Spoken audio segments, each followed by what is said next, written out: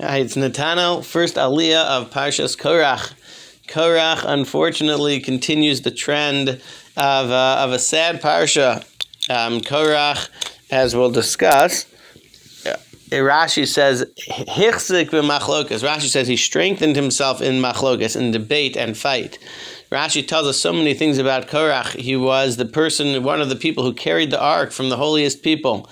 He was, after Moshe and Aaron, he was the next eldest grandson from the second son of of Levi. He was the next eldest grandson. He was a person who sang in the Mishkan.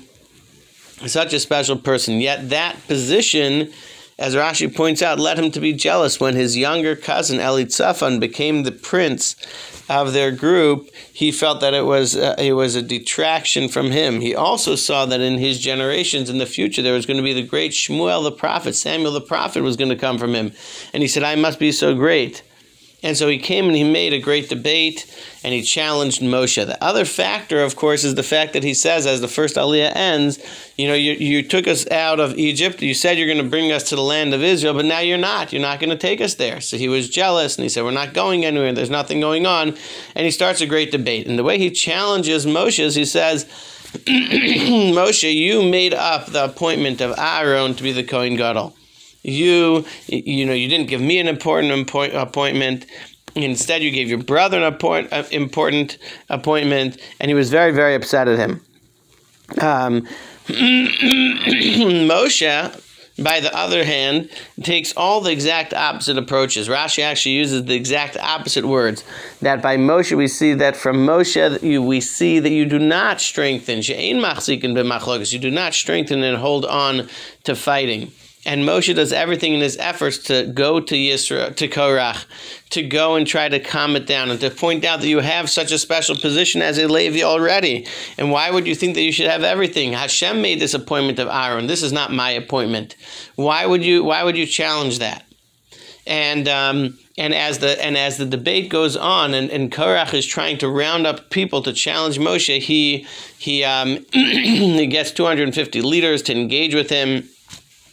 Putting our puzzle pieces together, like we mentioned previously, these people who joined Korach were largely from the tribe of Reuben, who lived in the encampment next to him. And of course, we see, like we pointed out then, the impact of your neighbors, who you're with, and how they impact you. And Moshe says, we'll do a test. We're going to bring a fire pan with the special spices, and we'll see God will accept one, and everybody else is going to die whose fire pan is not accepted with the ketores or the frankincense service of the Mishkan, of the tabernacle.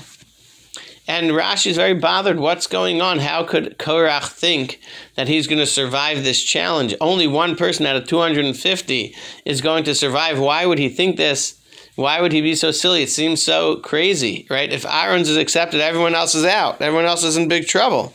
How could they possibly think that? But of course, as you're in it, and him thinking that he has this great lineage of Samuel coming from him, he's going to win. Not only that, Korach in his debates over here, he challenges Moshe, he challenges him on halachos that were taught, laws of Jewish law about the strings and the tzitzis that we ended the last week's parsha with that blue string. He said, well, what if I make the whole talit out of the blue? So then I shouldn't need any strings. And he challenges Moshe from any and every angle because he wants to have a fight. Moshe, on the other hand, pushes it off, tries to make peace, and so we see very, very clearly the difference between a Moshe who's always looking to make peace and a Korach who is looking to stir the pot to make the debate. Korach, unfortunately, as we'll see as it unfolds, he dies. His children do repent, and they are able to extract themselves from the bad energy that was coming around in the family and in the group, and therefore we do actually have Samuel, of course, who comes from Korach as a descendant of Korach, though Korach didn't survive, as we'll see.